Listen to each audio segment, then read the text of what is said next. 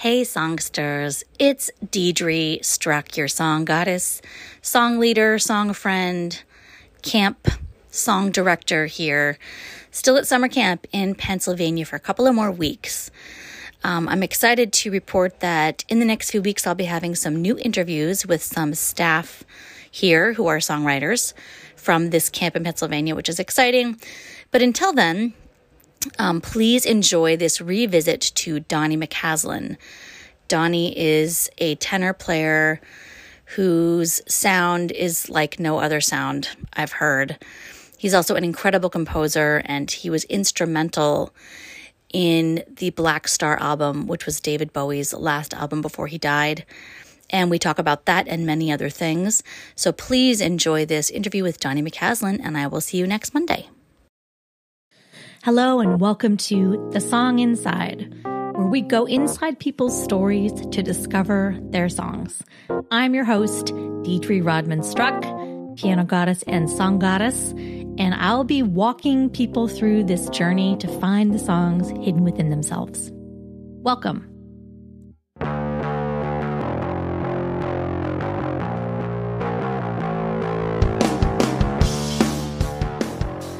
Hello, everyone. Welcome to The Song Inside on a lovely October day. Wait, it's not October yet, is it? Hi, Donny. Hey, we're getting close. We're getting close to October. By the time people hear this, it will be October. Oh, anyway, so we're talking to Donny McCaslin. Hi, Donny. Hi, Deidre. Where are you right now? Which city or part of the world are you in? I'm in Brooklyn. I'm in Brooklyn where I live, Crown Heights. And how long have you lived in Crown Heights? A long time? About 17 years. Okay, yeah. So I've lived in Kensington for 12. So we got in before all the people knew that it was cool. Right. Nice. Very nice. I'm really happy. Go ahead. Oh, go ahead. No, you go ahead. Oh, I was just going to say that, our neighborhood has changed a lot in the time that we've been here. There's just a lot more restaurants and bars and whatnot, a lot more families. Yeah, same here. In fact, I call my neighborhood Sesame Street sometimes because it has, on Fort Hamilton, the Parkway, there's like the little street with the shops, so you feel like you're in kind of a small town and everyone knows each other. But like the last 2 years, it's been mostly families with small babies. And now my kids are a little bit older, so they're perfect babysitting age. So they've been begging me lately, text this neighbor, text that neighbor. I was like, okay. Let's just maybe also get a vaccine for the younger kids first. I don't know. That's a good idea. That's a really good idea. Well, it's really good to talk to you. It's been so long since we've talked, and I can't wait to hear all about what you've been up to for the last however long it's been. And I'll just tell the listeners that Donny was I was lucky enough to move to New York and meet amazing people, like pretty much right away. I don't even know how that happened. I think I was just going out to see music all the time, and I had that gig with the circus, so I had like a little bit of money. And Cornelius Street Cafe always had amazing music, and the Knitting Factory had amazing music. We had Detour, we had Dharma, we had all these different clubs. It was, I don't know. In my mind, it's this kind of idyllic time, late 90s, early 2000s. And I remember just asking you to play some of my music with me. And A, I loved your vibe. B, I loved your playing. And then when I heard your writing, I felt like I'd found a kindred spirit. And I still feel that way whenever I hear your writing. I immediately know that it's your writing and that it's you. And this is why a year or so ago, something popped up on my Spotify shuffle, and it was What About the Body, which is the song I'm going to play later because I love it. But I was like, I know this. I know this somehow. And I was like, yep, it's Donny. Wow. So from the time that you moved to New York to now, can you kind of give us an overview of, that's a lot to ask, how your writing has changed, what you're doing now? Well, thank you. And right back at you. I love your writing. And it's always so, distinctive and personal and always has a vibe, and I think that's something that I always strive for myself. When I'm writing is to try to find something that feels honest and not trying to be something that I'm not, be somebody who I'm not, but just give myself over to what feels like the truth Mm. the moment of the song, and I guess in terms of an overview of how things have changed for me, when I moved to New York, it was a long time ago. It was like 1991, and I was still playing in Gary Burton's band, and I think I just learned, in terms of writing, it was just sort of trial and error, and I've always sort of written. Well, what am I trying to say here? I guess I've just tried to. I've been inspired by different things along the way. So I've had periods where I was really into folkloric music of the Americas, for example, and I was, studying Afro-Peruvian music, Afro-Cuban music, Afro-Panamanian music, Afro-Peruvian music, which I might have already said, but That's okay. I was really kind of working on that in that zone for a while, and then wrote, a fair amount of music that was really kind of inspired by that, but also really also just sort of a hybrid of, my own, where I was already coming from. Like the musical DNA that I grew up with in Santa Cruz, California was pretty broad, where I was playing with my father's band. Oh, wow. And when I was a kid, but they played like Great American Songbook standards, but also Latin jazz and also like funk tunes and feel good tunes. So, that was happening. And then I was in a great high school jazz band program that played mostly the music of Duke Ellington. Oh my gosh. Yeah. So I was getting a lot of experience doing that. And, I was playing in a reggae band when I was a teenager and in a salsa band with, 6 or 7 horns. That's amazing. You had so much exposure to different styles when you were sort of quote unquote coming of age. No, that's true. And all that kind of coexisted for me in this, in the environment that I grew up in. And then I think as I moved to New York, I've always had this, just that, I guess, wide variety of interests, and have just kind of always followed where my instinct took me. So, what I think I was trying to describe earlier was that when I got to New York, I was in a certain phase of whatever I was checking out, and that has continued to evolve over the years. And I've gone through these different periods where folkloric music became very dominant. Then like electronica music, at a certain point became very dominant, and then more like songwriting rock, has become more dominant.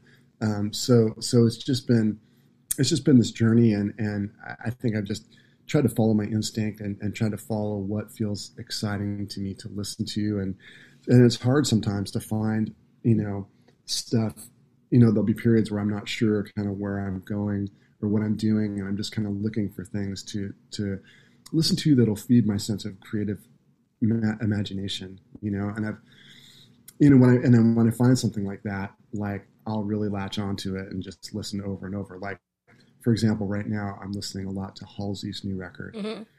which was, produced by Trent Reznor and Atticus Ross, 9 Inch Nails, so I love 9 Inch Nails, and I think they did a tremendous job on that record. So I've been listening to that a lot, and it's, I guess sometimes I can't even describe why something touches me, mm-hmm.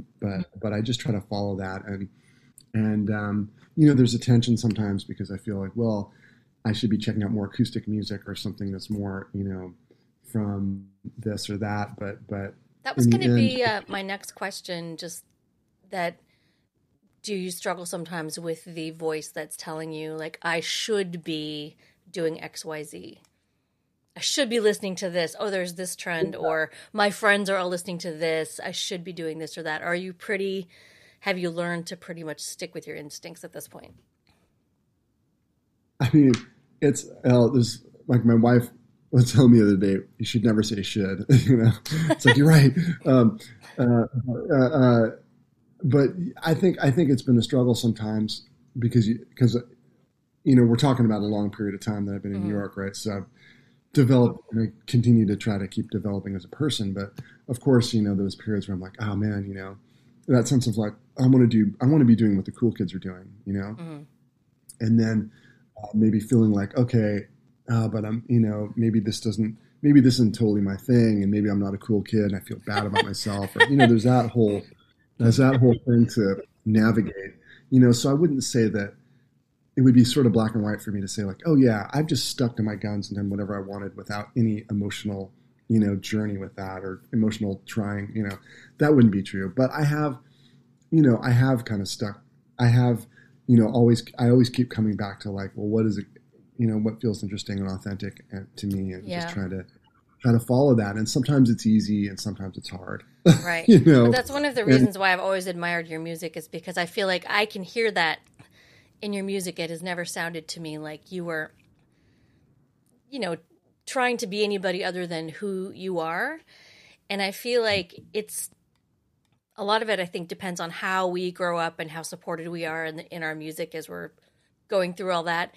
And then part of it, I think, is just working on ourselves. Like, it's taken me a while to go from, well, it was hard in the beginning. It's like, I'm just doing this jazz thing. It's like, I have to do this jazz thing and I'm not going to sing.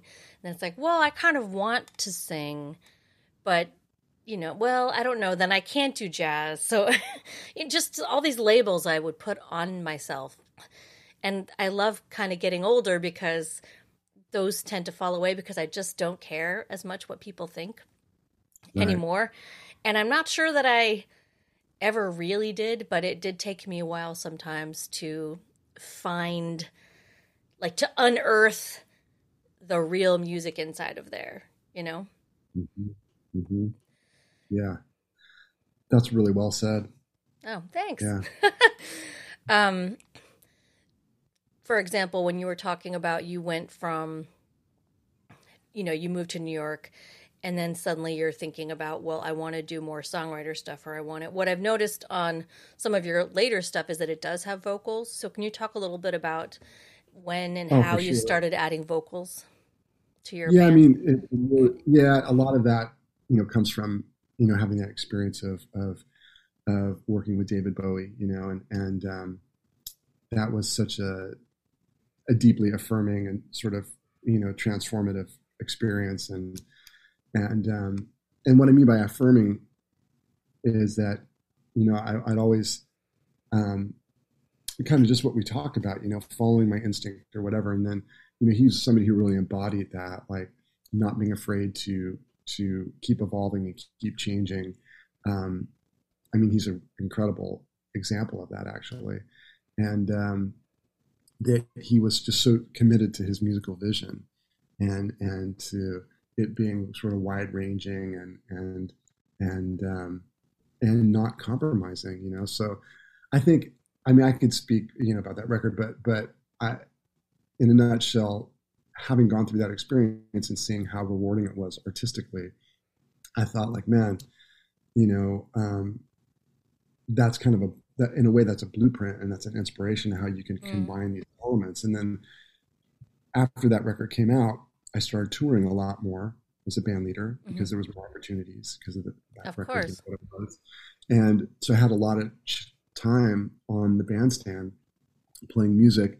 And at that point, I had just put out a record that was, inspired by stuff I was listening to at the time, which is Kendrick Lamar and Deadmau5, and Bowie. And so, these different things and all instrumental music. And I was, preparing for another record. And, so it was maybe a year or a year and a half after Black Star had come out. And I had it was just such a intense period when all that happened. And it was just so much going on, and of course with him passing away and just navigating all of that, and I felt like after some time had passed, it gave me a chance to really reflect on a deeper level, maybe some on the experience, and so I started getting music together for this record called Blow, and I was working with Steve Wall, great producer, and my manager, Stephen Supporta, had connected us. And so, I knew that there was going to be a vocal element because I was hearing it. Because after being on stage so much and playing all this instrumental music, I was like, okay, I can hear the vocal thing. But it wasn't really clear to me how that would sort of work out and how it would integrate. Because in a sense, my whole career prior to that, the saxophone had been in that role of playing the lead melody and improvising a lot. So as I started to collaborate with different songwriters and had a different process with different people, but songs were starting to materialize, and I started to feel like clarity about the vocal role being at the center in a way of the record, and in a lot of ways, it was just gaining more and more prominence as the songs were developing. And I thought, okay, this is okay. I'm just going to ride this, and I guess the analogy is like, I'm trying to find something, but I don't have a GPS, and I can't quite make the map. I can't quite make out what's happening on the map. So I'm just going to keep going and just trust that it's going to work out. The image that I had was of Luke with the helmet on and the lightsaber where he can't see. It's like using the Force. Yeah. And then, David I remember him saying, that it's good when you're uncomfortable because it means you're onto something, and so I just kept at it. And as the record, as we got record ready to record, I thought, wow, I'm not even sure what my role is going to be on this thing in terms of playing, saxophone, but that's okay. And I'm just going to see what happens in the studio, and have these woodwind things kind of together for it. And then it all just played out the way it did. And with everybody playing wonderfully, and it all worked out. And it's this, it's this sort of hybrid where the lyrics and singing are in the forefront, but also obviously the saxophone has a pretty big role. Yeah. And it's not like as a formula per se, but it just kind of we're just going by instinct. Right. And I love that we keep coming back to that, is that your sort of openness, I was going to say open-heartedness, but that felt too new age to me, but yeah, really just being open and saying, I think I have these elements. I'm not sure how they're going to coalesce, but trusting the process, trusting the people that you collaborate with to do what they do. And then just kind of letting it take care of it in a way, which is exactly what I heard when I heard that song. And then I listened to the whole record like many times in a row. And it just spoke to me so much because it was so you. And granted, we haven't talked in a long time, but I just felt this sense of, here's someone who's completely confident in who they are. And the fact that you were able to be among such a big presence as David Bowie, such an influential person and a creative and a visionary and an icon, and that you were able to both be confident enough to step up to the plate with that and learn, and also humble enough to say, here's someone who I can really learn from, and then take that into your own music, I think speaks volumes. For me, it feels very brave to do that, to come off of that and just say, you know what, like, I could do a lot of things right now, but this is what, I feel like doing, and I'm going to follow that to the end. No, thanks. That means a lot to me. Thank you very much. Thanks. I would love to listen to, actually, just because it was the first song that made me sort of rediscover the latest incarnation of Donny. Could we listen to What About the Body? Absolutely. Awesome.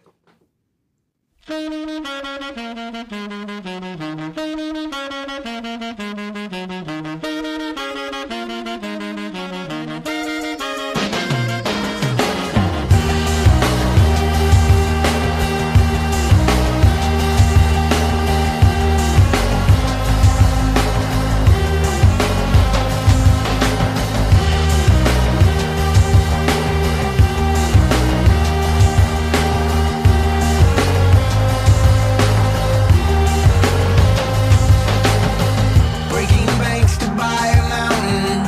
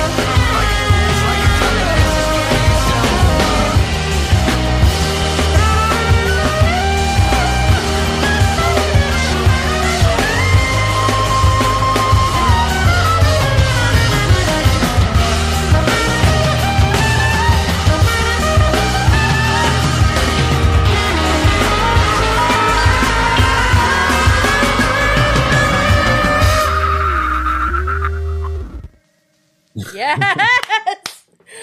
Ah, how can you not just be in the best mood after hearing that? I hope people listen to that on headphones too. It's like, oh, so good. Mm, mm. So good. Nice. So it just, I love the bed of the groove underneath. Yeah, it's that's Tim LaFave on bass, and really the song started with the bass line. Mm-hmm. He sent, in the songwriting process that I was talking about. Yeah. He sent that. I was like, oh man, that's such a great vibe. That. Mm-hmm. And Ryan Dahl is a singer, songwriter, producer, mixer in Canada. He's in Vancouver, and I was connected with him, and I sent that to him. And Ryan is the one who wrote the lyrics and the vocal melody. So those two things came. I guess. Well, actually, I guess I'm forgetting the sequence of events, but that the interlude section I added. So I added some stuff. I wrote some of that stuff too. Yeah, I could hear some of the Donny in there. Yeah, so the three of us and then the horn. So anyway, it came together pretty near the end of the process. Actually, we were just about to record and have all this other material, but this one came together and I was like, this is such a great song. And Ryan's lyrics are tremendous, and he's just such a talent. So it all just kind of came together pretty quickly. We did it in the studio, and that's Zach Danziger on drums. So good. Yeah, and Zach and Tim have this like a vibe. It's like a simpatico kind of thing. Yeah, a two-headed being. Totally. So, and then again, Steve Wall, he did such a masterful job producing that. Just the sonic universe that's created there. There's 10 different synths or something. Right. Jason Linder, but we were recording here in Brooklyn at Figure Eight. Prospect Heights, and they have two studios, and the upper room is where we were, but in the lower room they have all these vintage synths. So at a certain point, the guys went downstairs, and I think they were going from synth to synth layering stuff. So yeah, it's exciting to hear that. I hadn't heard that in a long time, the recorded version. It sounds great. Right. And who else was on the album, or was it just, did you name people? Well, so it was I basically tried to use everybody that I've been touring with. So there was like the Black Star guys, my group that did that. So it was Jason Linder, Mark Giuliano on drums, and Tim, and Jeff Taylor sang with us, and on Tiny Kingdom, that's Jeff Taylor. On Tempest, that's also Jeff. Then at a certain point, Jonathan Marin took over on bass, and oh wait, I'm sorry. Zach took over on drums from Mark. So there was Zach and Tim on this one, which we just talked about. Then Jonathan took over for Tim, and there was Jonathan and Zach. And then Nate Wood came in and played bass on some stuff, drums on other things. It makes me think of a baton relay race where it's like the groove is still happening and everyone's running around the track and just like handing off the baton. Because I think it speaks to the producer that whole album has a vibe, like even if it's different people, it's a mood, Right. Yeah. So, and then Gail on Dorsey sings on the record, and I mentioned Jeff Taylor, Ryan Dahl, and then Mark Costa, Sun Kill Moon also. So, when you're working with different producers, I've always been curious about working with different producers. Do you have any tips about people who have a certain sound in their head and they're working with a producer? Obviously, you want to work with a person because you've heard what they do and you like their aesthetic. But do you have any tips for people who are maybe working with a producer they've admired for a long time and how to be an integral part of the process while also trusting them? It's kind of a long question. Yeah. Well, I guess the first two things that come to mind are communication, is a big part of it. And I guess what can be tricky is when do you weigh in, and then, as kind of to what you're talking about, the trust, like you want to let them do their thing, but then when's the point where you say, okay, well, I'm not feeling this, and can you adjust this? And Yeah. I'm not somebody who wants to micromanage, but I think sometimes I have seen myself in retrospect feel like I've gotten a little too involved, and so I'm still trying to find like what's the right balance, But for the most part, I just go with how I'm feeling. I mean, like, okay, the sax is like too loud here, or can you treat the sax in a different way? And I guess I try to stay open to hearing things. If something comes back that it's not what I anticipated, and I'm not sure how I feel about it, I try to sit with it a little bit before saying, okay, I'm not cool with that. Can you change it? Yeah, that's really good advice. Sometimes the natural tendency is to react immediately on something I'm not sure about, and I try to give it a little time and listen repeatedly, or listen over time if I have it, see if my impression changes. That's really good advice. I think for a lot of us, it's so easy to react immediately on impulse or emotion or whatever it is.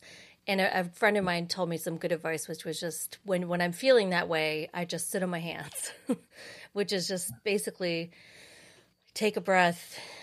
And as you said, if you have time, I think the first thing that makes it successful is you choose your team, you choose a team that you trust. And then it's easier to sit with something if you're like, this isn't, something's off here, but like, I really trust my team. So I'm going to listen to this and just sit on it and let it rest. Cause maybe I'm hearing things one way today and I'll hear them a different way tomorrow. But if you have surrounded yourself with people you trust, then you know that it's worth listening to. And maybe they also had a bad day, or maybe their idea is a genius idea, or maybe you just really wanted to hear what you wanted in the first place and it's not their idea. And sometimes it takes a minute to figure that out. Exactly.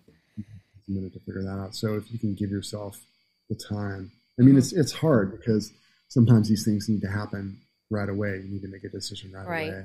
And I don't know about you, but I feel like especially just having been a musician in New York for so long, I often feel a sense of urgency when there really is no sense of urgency. But, before cell phones, it was like, I got to call, I'm not going to get the gig. I got to call him back right now. Like That's the big opportunity is going to pass me by. Or, I need to work on this thing right now when there's a deadline. And sometimes there actually are deadlines. But often the deadlines can be self-imposed, and it's like just hard to sit with the discomfort. Yeah, that's right. I was talking about it with Maria Schneider, and I remember her saying when something doesn't feel right to her, it's like she has a physical reaction almost, it's just like she really feels it, and it sets her. Oh, and so this is slightly different from what we're talking about because in this case, it's not a gray area of like, well, maybe I should like, this. So this is more like when you don't like something. Yeah. and she's essentially saying she can't rest until it's the way she wants it. She can't live with it because it just she'll have this physical reaction to it. Anyway, I can appreciate that. I felt that way sometimes. Yeah. Oh, for sure. It's funny because one of my kids is like that too. And so we call it by different names. Like sometimes I'll say, well, this discomfort is, just anxiety. And sometimes there's nothing you can do about it. Like in the moment, you just have to like really let it exist with you. And it's so uncomfortable. But also sometimes she'll say like, I really need to finish this one thing. And I totally get that. If I'm right in the middle of a process, like I'll stay up all night just because I'm on a groove and there's a thing that needs to be fixed. And when it's fixed and like saved or whatever, just everything feels better. Yeah. Yeah. You had mentioned Gail Ann Dorsey, and I know that I had asked you to bring a song that brought you from a dark place to a lighter place, which you can interpret however you want, but you brought Head of Mine. So can you talk a little bit about why you picked this song? Yeah, I just, I think I'll say for myself, I tend to, there's a lot of stuff going on up here and I don't always articulate it, He's pointing to his head. Yeah, I'm pointing to my head. So there's things going on up there and there's, I don't always articulate it. So, I think, for so many of us, we suffer, from this thing, things happen to us in our lives and you're trying to process that. I mean, sometimes those things can set you on a course of, sorry, I'm trying to articulate this. Sometimes when you have trauma, you adjust how you deal with the world based on that trauma. And sometimes that helps you to survive the moment or survive that place and time, but then it doesn't serve you well as you get older. And, I'm speaking about my own situation, so then you're trying to, readjust and readjust how you process things so that you can not be triggered, by things that don't need to trigger you or whatever. Mm-hmm. And so that's something that I've dealt with in my life. And so head of mind, to me, it's that thing of like, we can get into a dark place in our mind, and how do you find your way out of it, for me, it's still a work in progress sometimes, how do I let go of this anger or let go of this pain and is it a physical manifestation? Is it an artistic manifestation? Like, how do I process this, Mm-hmm. So I'm sort of speaking in the global here, but for me, I picked head of mind because it's that dynamic of there's a lot going on up here in my head and I want to get through it. I want to find a way through it so that I can be fully present in the moment, right, and not just be constantly in my head in a way that pulls me out of being with my family or being with my friends or being in the moment in society. That makes sense. That's beautifully said. I think it's going to resonate with a lot of people too, just because on one level or another, we've all gone through a version of trauma. Some people, it's been manifested in more physical ways, and other people more emotional ways. And, you do what you need to do to mm-hmm. get through those times. But as you said, those tactics, our brains are so incredible. They're such incredible machines that they will help us survive and do certain things. But those tactics are not always useful after, in the aftermath. And sometimes it's hard to recognize when something's being useful and when it's sort of had its time and it's time to move to a different place. Do you feel, and you don't have to, do you feel comfortable at all discussing the trauma in a more personal way? Or is that digging too deep? No, I'm happy, I was happy to talk about it. Maybe it's the wrong word. Yeah. I only ask because I know that for a lot of people, they'll see the success of someone and they assume that everything is always sunshine and rainbows, right, and puppies and bunnies. No, I know, that's true. And I think I've been, I felt that sometimes. I'm like, when you're younger, like, oh man, look at that person. They're like, they've got all the, they're the best and they're so great and everything is easy for them. Yeah. So, yeah, I mean, for me, unfortunately, I was a victim of like childhood abuse, sexual abuse and physical abuse. And I guess you would say emotional abuse as well too, so, and that all happened, when I was young, I was like 7, probably from age, let's say 7 to 10 or 11 or something. So, obviously devastating because that's such a formative age. And so I think what's always been, something for me is how to well, I guess what I'm trying to say is that that kind of thing robs you of the foundation. Mm-hmm. That's what I'm, the foundation of well-being and, I feel good with this and that, yeah. So so it's really tough as you get older. Well, the whole thing is tough, but just, that sense of security, that sense of intimacy with, friends or loved ones, or, all of that stuff, it's more fraught. And so it's the manifestations of that I have, I still work on, in terms of how to be more fully in my humanity. So, I think all of us that are artists, we go through, well, it's just, expression of your thing. And so for me, I've always had people, not always, but people say, "Oh, Donny, man, you're so nice. And you're so, you're such a nice, mellow person." And I think, and I appreciate that. And I think I am, and to a certain extent, but that's not reflecting, that's not the whole picture of like, actually, I'm angry in a lot of ways. And I have all this intensity that comes out in my music, I know, and it comes out in other ways too. But you just have to, people have to spend more time with me, and then they'll see it. That's one of those things. So anyway, that's the story. Yeah. I'm really sorry that you had to go through that, but I also really appreciate your vulnerability in the moment with me and being honest. I was not the same victim, but my brother was in my home, not sexual, but physical abuse. So I was around it in a different way.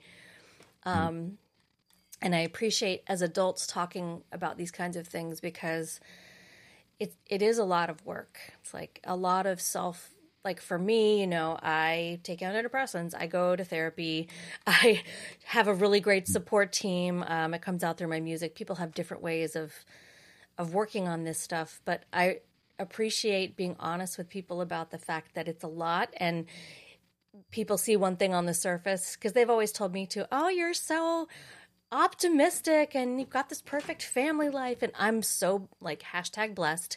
I'm so lucky and blessed in my life. I have a great family and all this other stuff. But below, I think I was never okay with my own rage. It was sort of like bubbling and simmering under the surface. And I was like, no, that's not okay for me. That's not okay. And I would, even in playing music, sometimes hold back a lot. I was nervous.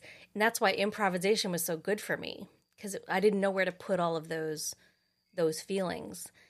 And I think, being angry, like justifiably angry about something that happened to you that, as you said, took the ground from underneath you. And I think that's a really apt image, because it is like the foundation was there, and then suddenly it's almost like it's disappearing and you're kind of scrambling.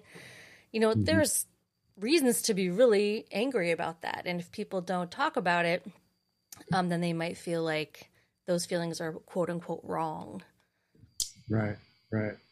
Yeah. I mean, I'm sorry that you went through that experience. I'm sorry you went through it. I didn't want to make this about me, because we're focusing on you. It's not something I generally bring up either, but I just think this is why, and I don't know if you feel this way, but sometimes I feel like as a composer, one thing I want to do is help people get in touch with these kinds of feelings that they can't even articulate.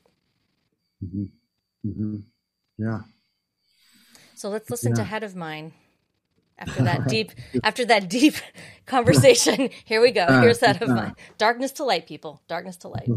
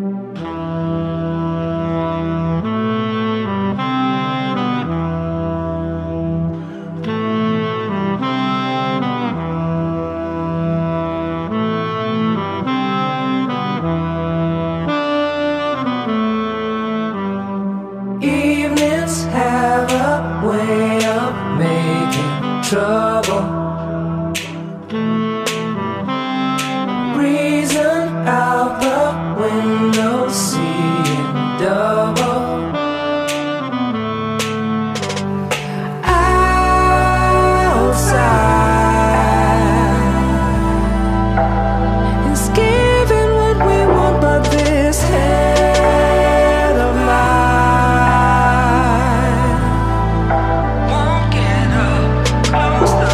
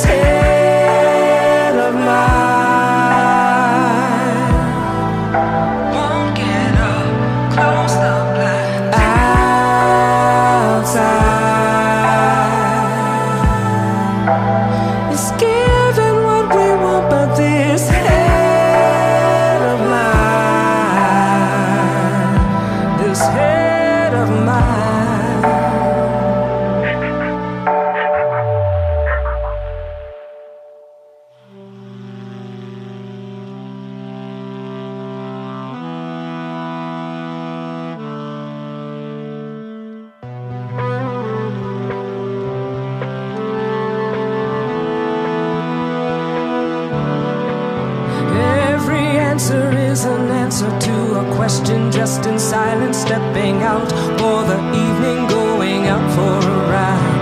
Around, around, around, around, all around this small town, I know my way.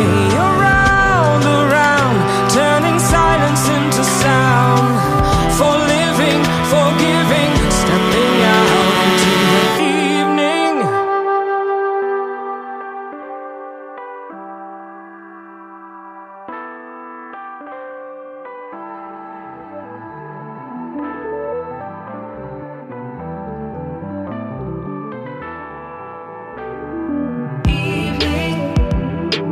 Stepping out into the evening.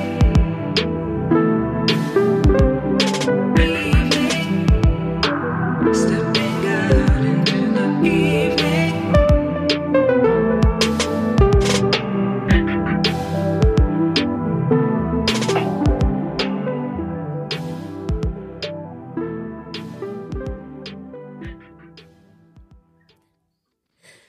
That got me Yeah, going. Sorry. it's all right. I was feeling it too, man. I was feeling it too. Gail's the one who, the lyrics on that were written mostly by Aaron Kanata, and we had it in that. Well, what am I trying to say? That last section, Gail wrote the lyrics, and it sort of took the song to another level. Yeah. And that's to me where it kind of it comes into the light, Yeah. so to speak, where moving from silence into sound. That line is what really got me. Me too, man. I was feeling it. I was tearing up too. I was as well, because after what we're talking about, and then hearing that, and she just totally, the lyric is so beautiful to me right there. Me too. And of course she delivers it. And again, that's another Steve Wall production. This one, this one is like really produced. All the trap stuff. That's all Steve. But it's amazing though that with so much production, it can sound so intimate, and right. I got a very strong image in the song of her singing and just the sun either rising or setting, and when she's talking about the small town and just coming out in the evening, and it just, I felt very healed in that moment, which I wasn't expecting. I've listened to the song before and I haven't had quite this reaction, but I think just given what we were talking about and how music is so powerful. Yeah. Thank you so much for sharing that song. Oh no, thank you. Thank you for asking. Pleasure. Oh man. Yeah, I have this playlist, and it's just called Breathe, and it's songs that make me feel a certain way for when I have time to like go on a walk, so this is immediately going on that playlist after I talk to you. I wanted to ask you two things before we end. One is, I can't wait to see you play live. And is there a place to see that coming up? And also, what are you working on? What are your current projects? Okay. Live. Well, there's the 55 Bar, which is a iconic New York venue, is in danger of not surviving.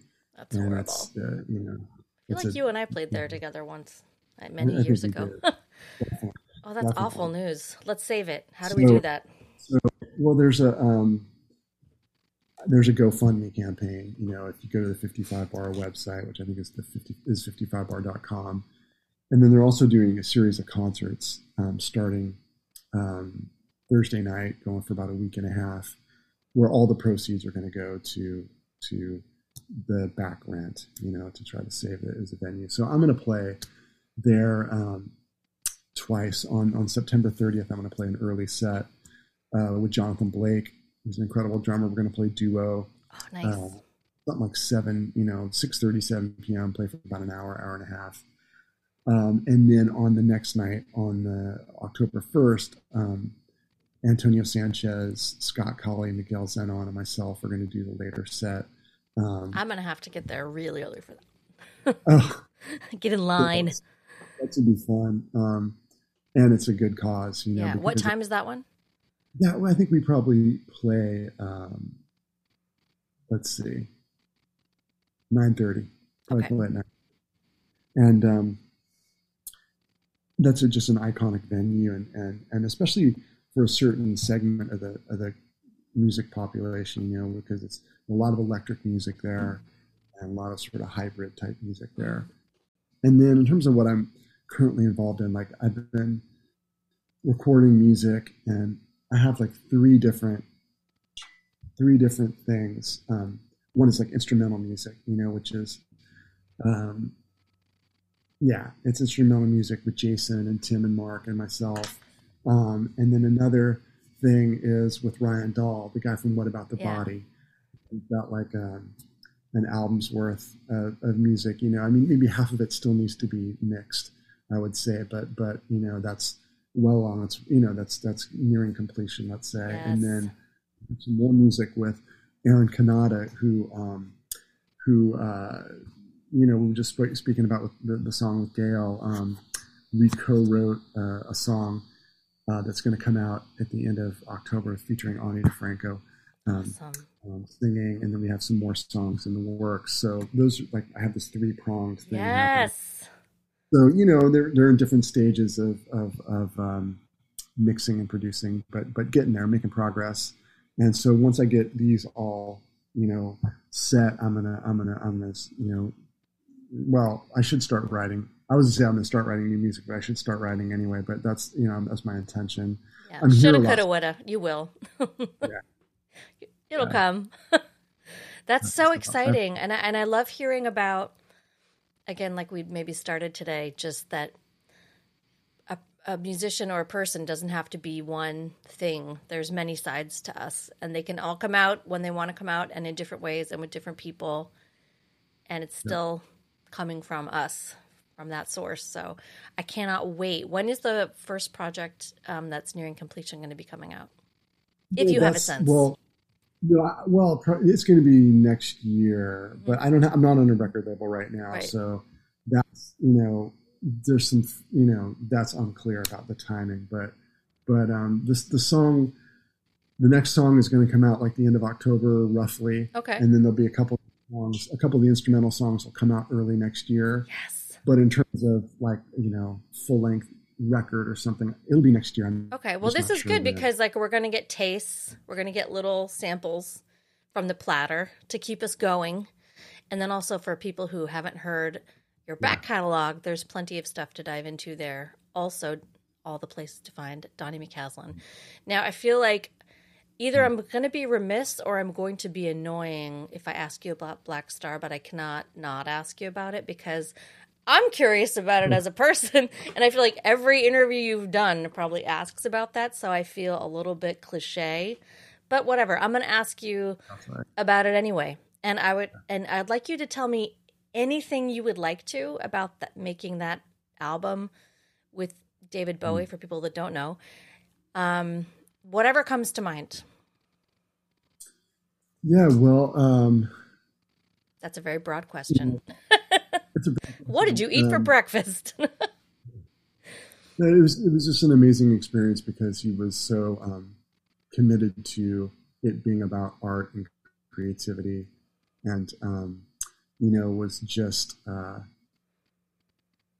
it couldn't have been a more creative environment to be in. I had tried these different things in preparation in terms of woodwinds and orchestration, trying to surprise him, and he was just so into everything, and he was so welcoming of any ideas that we had at any point along the way, and I thought that was just wonderful, to be in this environment where, he had already come with these really strong songs, so it wasn't like the wheel needed any sense of reinvention. However, he was just completely open to anything we wanted to do or suggest at any point.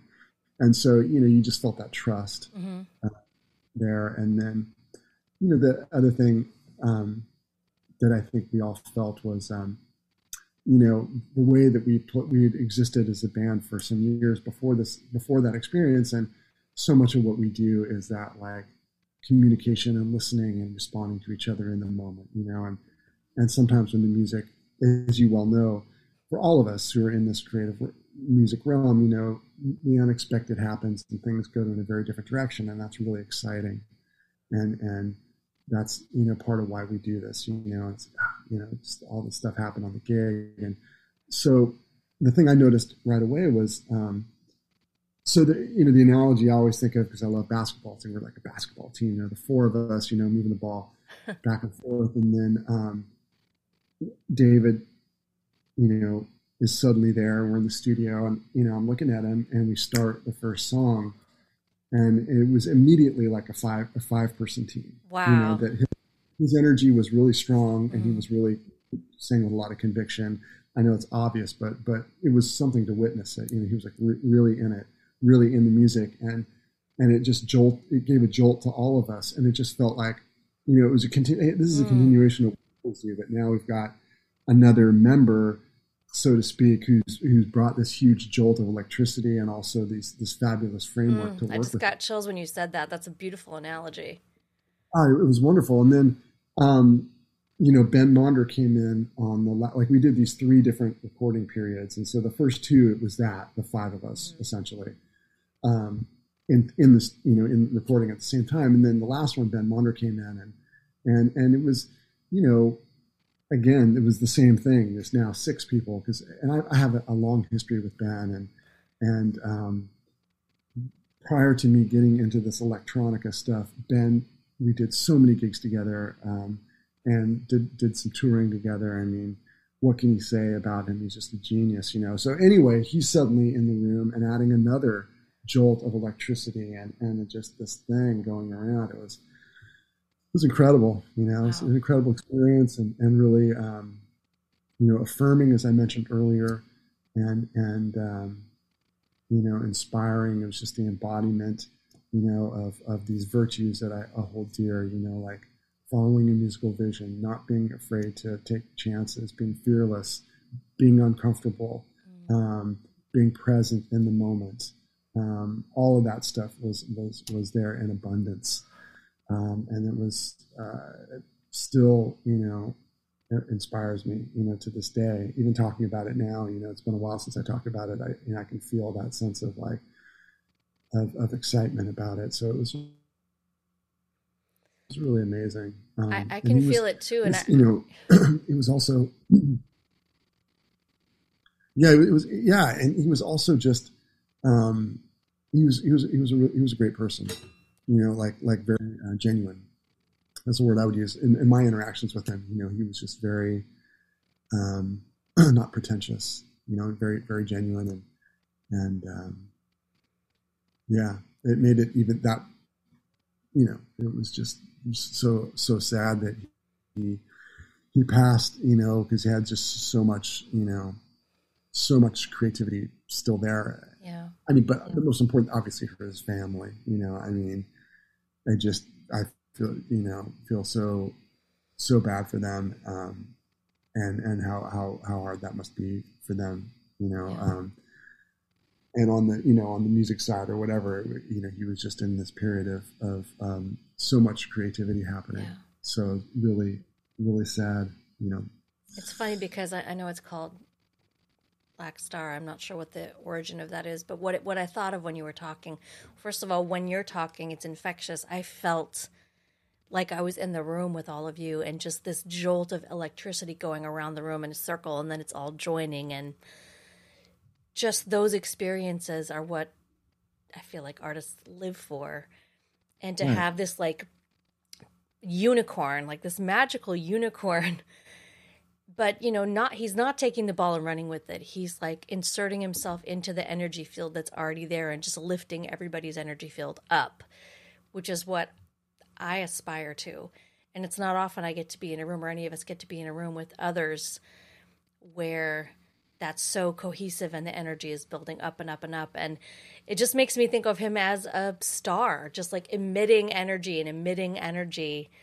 And that he's still somewhere emitting energy, just in a different plane. And that you got to be a part of that stardust for a while is amazing. Yeah, no, it is. And, I think one thing that right after he passed, we started going on the road and met a lot of people who would come to the gigs who had been, big fans of his, and and